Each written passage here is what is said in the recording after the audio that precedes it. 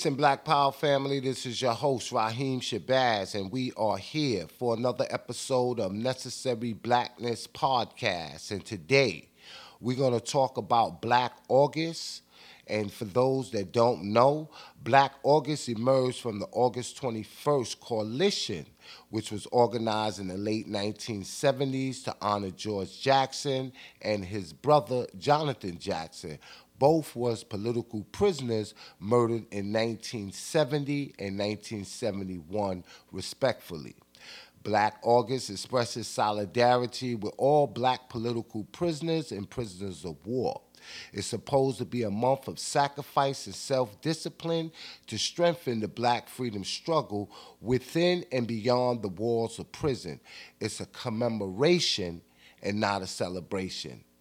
And with that said, we're going to go to a brief commentary of Mumia Abu-Jamal speaking about Black August. Let's go. August, a month of injustice and divine justice, of repression and righteous rebellion, of individual and collective efforts to free the slaves and break the chains that bind us.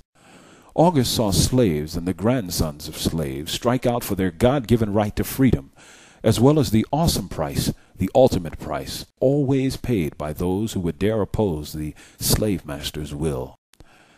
Like their spiritual grandfather, the blessed rebel Nat Turner, those who oppose Massa in this land of unfreedom met murder by the state.